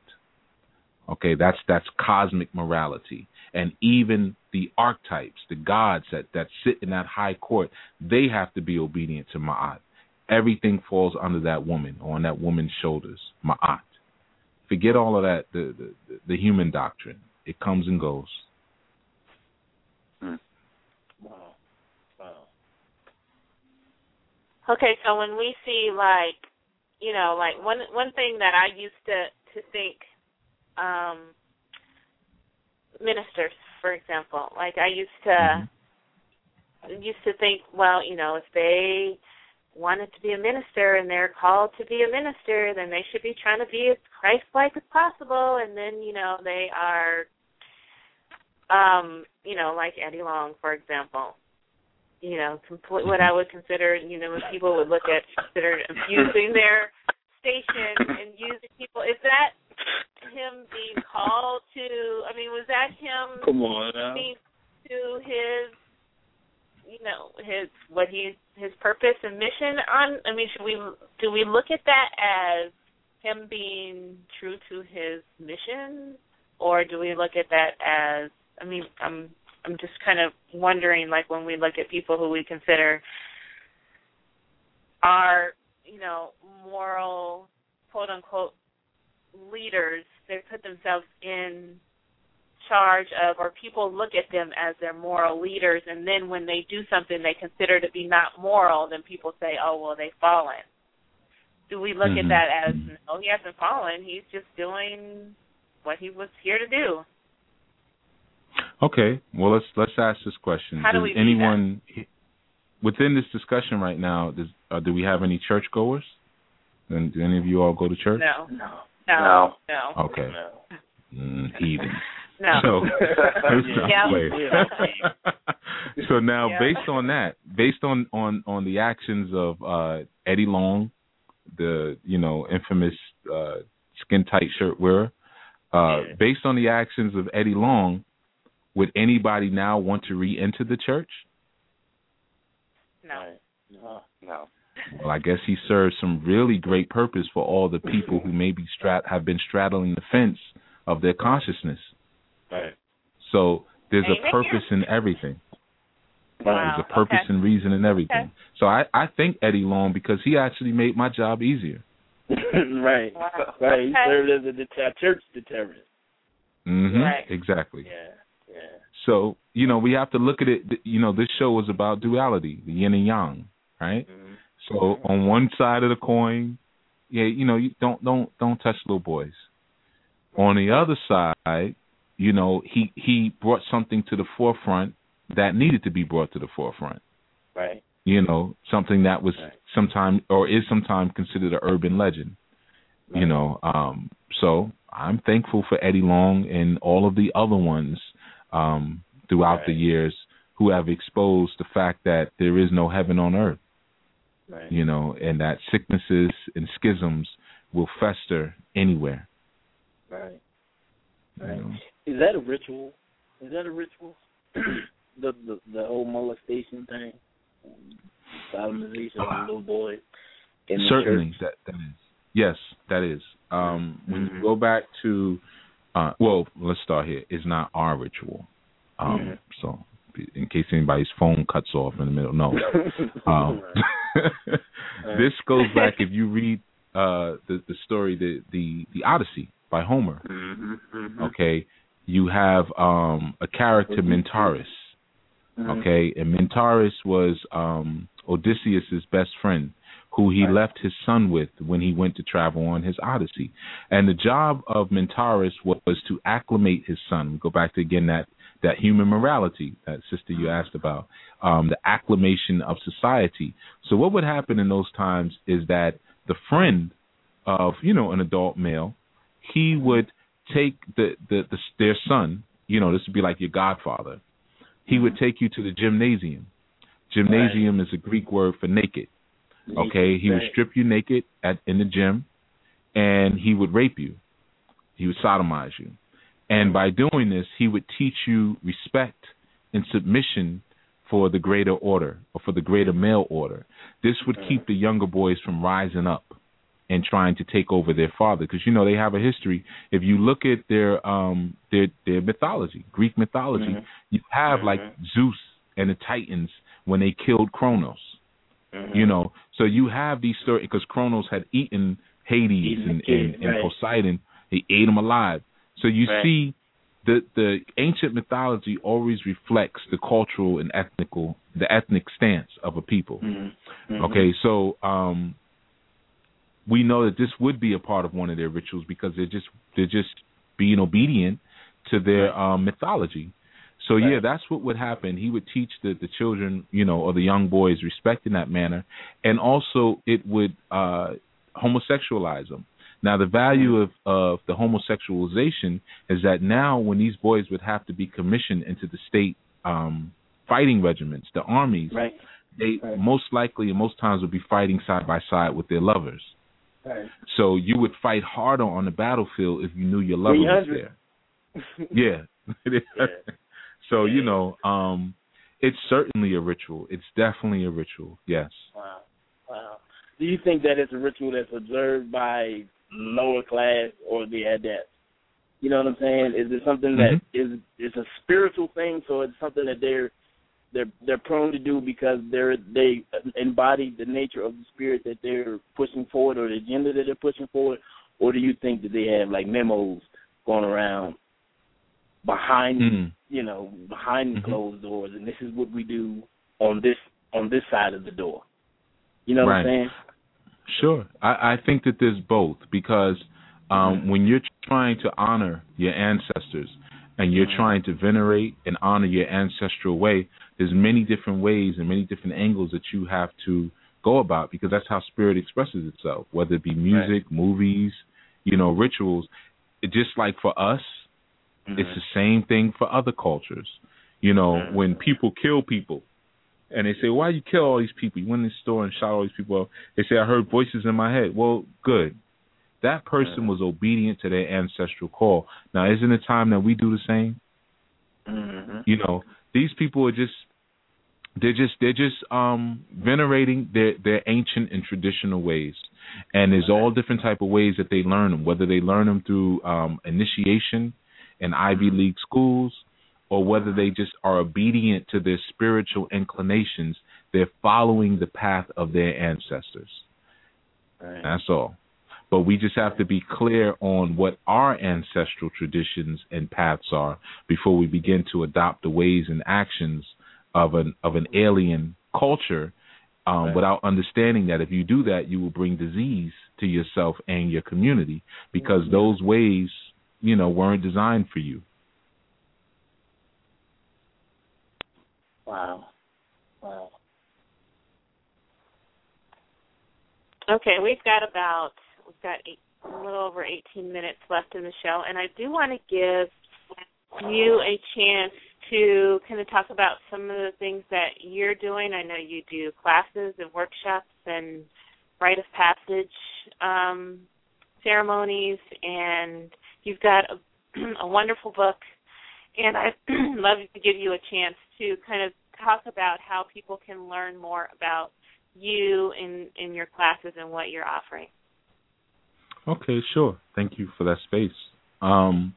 Well, firstly, I do have a school by the name of the Sadulu House Spiritual Center, which can be found at saduluhouse.com. That's SADULUHOUSE.com. And there we have a very large student community. We have a cadre of students who are taking this. There's a free class that one can take, and there's also a paid registered class for the spiritual training, which brings you through a path, an initiation system, but a learning system where at the end you can actually do work, spiritual work for other people, and whether it's just you're going to do weddings, funerals, or if you're actually going to do things to support the liberation movement or just the healing movement of your community.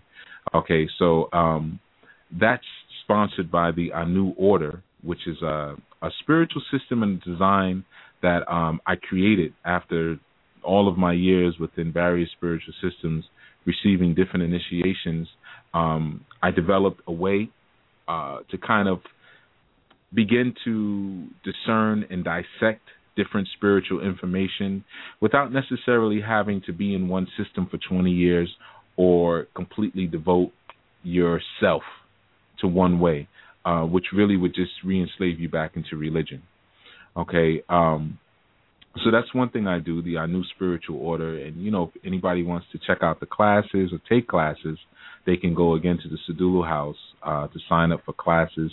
On Fridays, I also have a show on Blog Talk Radio called Foundational Fridays, where, I talk about spiritual matters and things related to just like we were talking, the shift, raising your vibration and preparing for the next shift that's coming, or one that you stimulate. On Sundays, we also have a show at 1 p.m. Where we discuss issues dealing with Pan-Africanism, as well as traditional African spiritual systems, as well as a bunch of other things. And that segment is actually hosted by two of my students. So we have the book, Grasping Divine Power, The Root of Divine Power, which really is a primer for those who are coming into consciousness, or at least coming into the spiritual aspects of consciousness and want a way to begin to do not only spiritual work for yourselves, start connecting to your ancestors, connecting to your guardian energies, but also divination. And that book teaches you how to do all those things without necessarily having to make the commitment of being underneath someone's mentorship, which can sometimes be a little dangerous, and it could be a commitment that you may not be ready for. So that's one of the reasons why I wrote that book, to give some people applicable information right away in the very beginning. I also have a book, Solutions for Dysfunctional Family Relationships, which deals with split camp syndrome, which is so common and local to those of us in the quote-unquote conscious community, if we want to call it a community, where many of us sometimes have children from previous relationships, and we're attached to people who are living a completely different culture and may be introducing things to our children and experiences that we may not feel so comfortable with. And that book deals with how to kind of, shorten the gap between you and your children, or you and your significant other. If you may have diverse cultural perspectives, it goes into that. It's a really good book. I enjoyed writing it, and people who read it love it. So that's Solutions for Dysfunctional Family Relationships. And we just also released another book under the Anu Publishing Company by the name of Natural Hair for Young Women, which is a very good one. And that one deals with the metaphysics of black hair, but also the maintenance, down to the applicable, the oils and the shampoos and, how to go natural, the actual process, but the history and the science of what we call 9 ether hair, that hair that forms that perfect number 9 when it comes out the scalp, as opposed to the number 6. So we kind of get into that in that particular book that was just released. So there's a lot of things going on. On this, the 28th, I'll be at the New York City Pagan Pride Festival, and I'll be teaching a free class there on Orisha and self-actualization. And, we're lining up retreats as well. So for those of you who are interested in any type of Orisha initiation or classes or rituals or consecrations, you make sure you can reach out to us either at orishareligion.com, or even you can go right to the Sadulu House. I can also be found on anunation.org, ANUNATION.org, and you can sign up for our free newsletter there. I urge everyone to do. And in that, you can find out when we're doing discounts on classes and things like that. So that's some of the things that are going on in a nutshell. Cool. Can you speak a little bit about? You have something, Sean? No, you go Aaron, ahead. do you have any last questions? Okay. Well, I wanted to talk about. Did you have any questions, Aaron? We got about 12 minutes left, so you go ahead. He said, "Go ahead." Go ahead. Go ahead. Yeah. Okay, I wanted to talk about. Wanted you to speak a little bit about your rites of passage. That's what I knew you were gonna say. Program, because I've always thought. Yeah, I've always thought, one of the things that we are lacking in our community is we don't really have any rites of passage, and so I think having that marker or having that rites of passage, I think has allowed us to kind of not be able to know when we have reached a certain stage, and so therefore we don't reach certain stages. And our, specifically men, don't know when to grow up, advance, mature, move on, because we don't have that. Can you speak a little bit about your program? Sure. I mean, you gave the perfect contextual basis right there. I just give you the name of my program. You pretty much said everything that needed to be said. So the name is Asafo Rites of Passage, and it does the things, it addresses the issues that you just spoke about. But yeah, that's exactly what it is. Not really having that line of demarcation where we can properly determine and express where we became unleashed adults. And because of this, we have adult children who masquerade throughout the community, quote unquote, and they confuse everybody because you think you're looking at a man or you think you're looking at a woman, and you start to blaspheme against what men and women are based on the actions of adult children. But not only that, rites of passage are critical because they consolidate communities.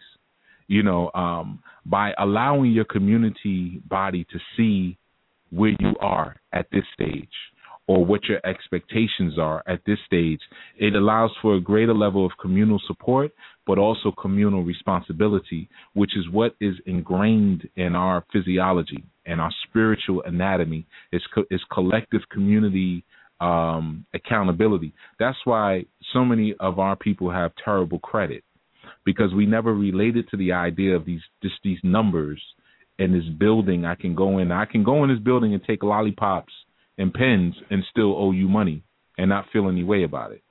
But if I owe my cousin $5, I'm not walking anywhere near his house for a month until I can give him back his $5 because of the fear of being ostracized, So rites of passage creates and reaffirms those values and those principles and that divine purpose that each person in the community says that they came here to do.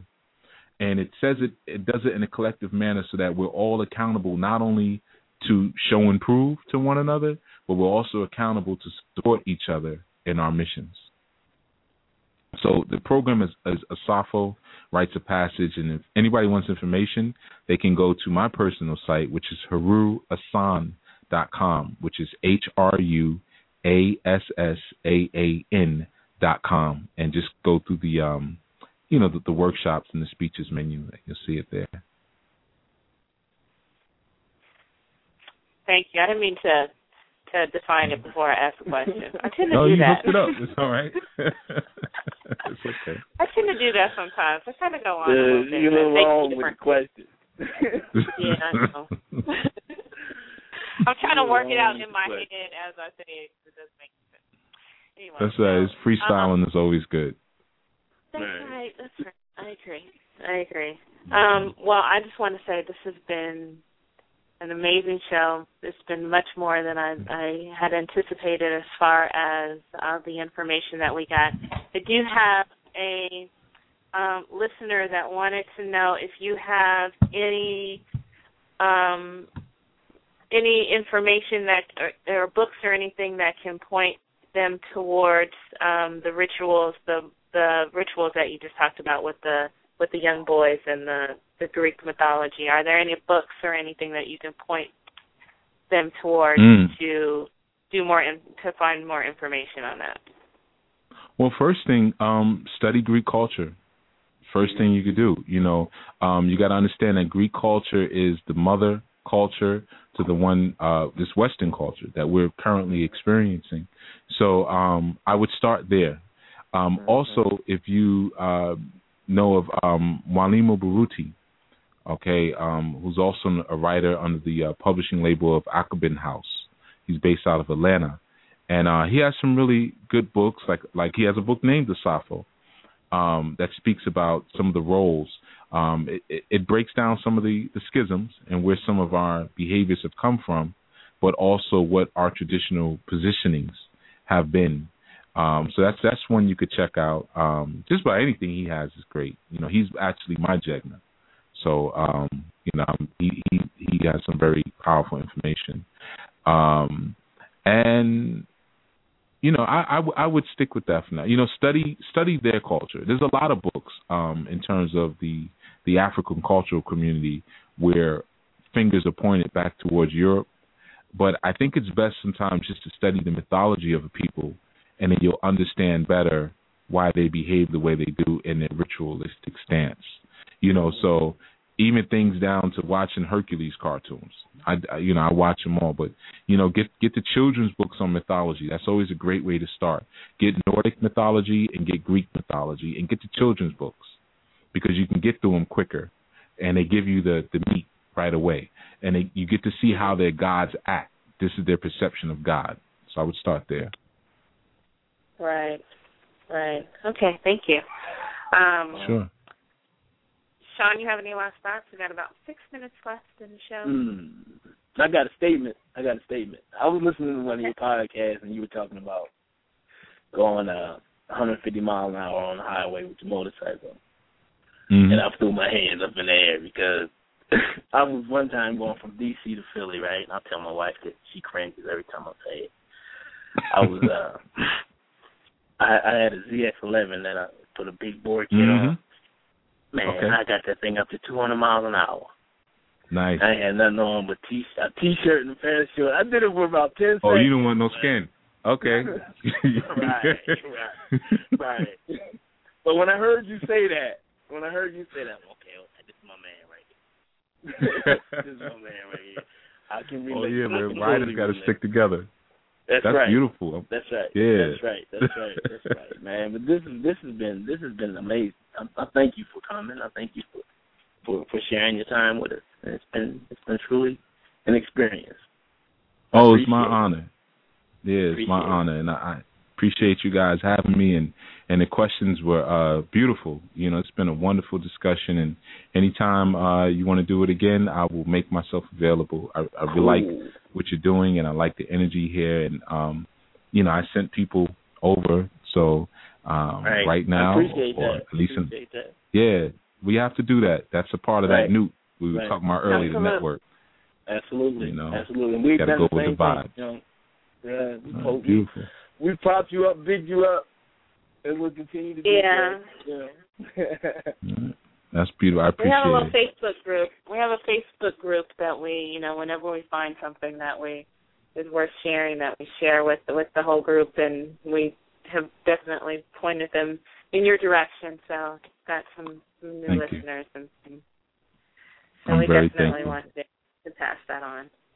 Aaron, any last questions, thoughts? Just echoing what's already been said. You know, of course, I've got tons more questions, but we'll save them for the next show. So I just thank you for your time and for your knowledge, most definitely. Sure, and thank you for that question, Aaron. That was like right on time. You know, we need to speak on that. Thank you. You know. Yeah, thank you so much. Cool. Okay, right. I do have a request for right. What'd you say? The name you gave us for the book on the Greek mythology. Can you spell it? They're looking. The Odyssey. No, it was when you said. Oh, you're talking about. Well, I was saying you could look Malima Baruti. His name is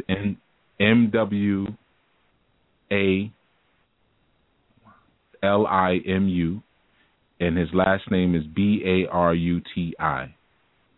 Walima Baruti. Okay, Akabin House. Cool. Okay, thank you. Yeah. Got a request for that one on our Facebook. Okay, so again, this was fantastic. We're already planning your next visit. Oh, that's beautiful. I'll make myself available. Not a problem. Yeah. Curtis Davis on you, man.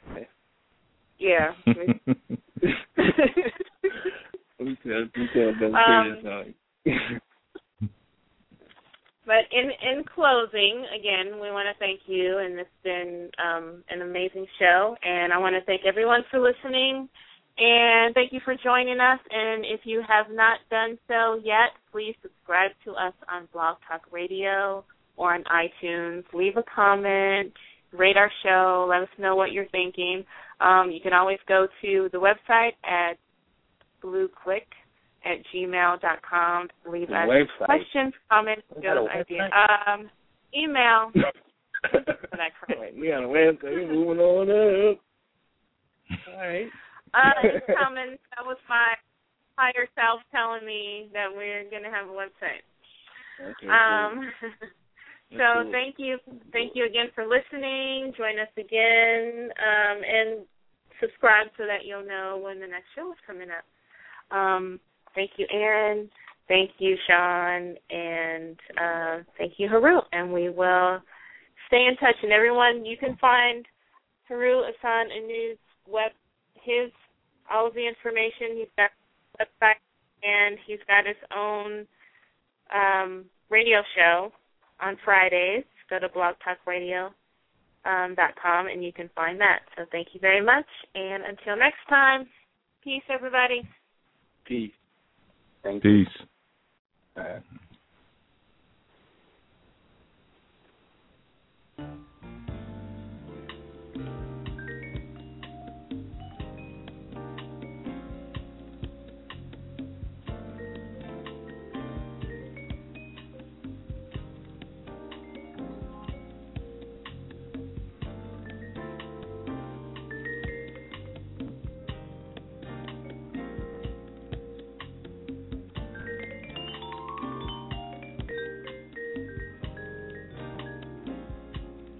Baby,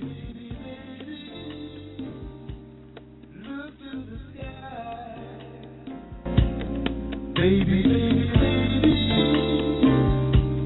look to the sky, seeking to find the third eye, seeking to find the third eye, secrets of number, secrets of sound. Secrets of number,